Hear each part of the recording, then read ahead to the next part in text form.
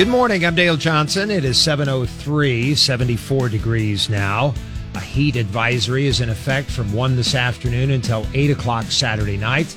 The high of 99 will feel like 105 degrees today because high humidity causes the body to retain too much heat instead of sweating it out. It doesn't evaporate as efficiently to cool the body down, and that's why it's so easy to overheat during these conditions, and it can be dangerous. Once we get past this heat, Dave Eastlack from the National Weather Service tells KFOR News cooler weather is coming. Probably looking at highs in the mid-80s, maybe upper 80s in general, with thunderstorm chances here and there pretty much through next week. Your pet cannot handle the heat either. Heat stroke is neurological abnormalities, confusion to seizures to basically the whole entire body just shutting down. Tomorrow morning at 9:05, veterinarian Dr. Brian Welty of the Capital Animal Clinic talks about the heat's impact on your pet, on your pet's health here on KFOR.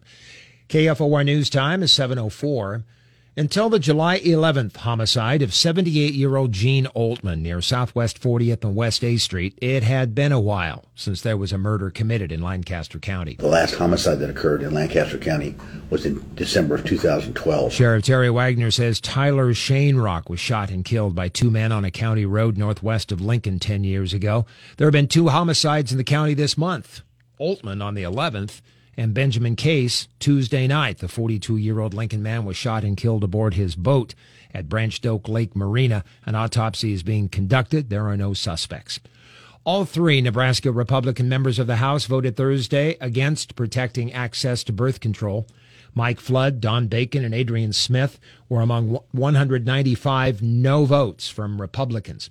In a statement, Congressman Flood's Democratic opponent in the November election, Patty Pansing Brooks, called Flood's no vote, quote, beyond comprehension, end quote.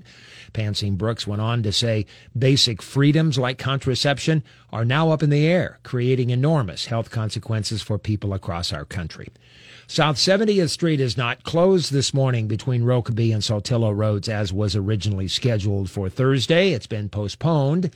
No reason given by Lincoln Transportation and Utilities.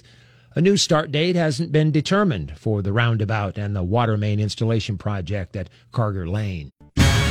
Lincoln's first forecast, a heat advisory from 1 this afternoon until 8 o'clock Saturday night.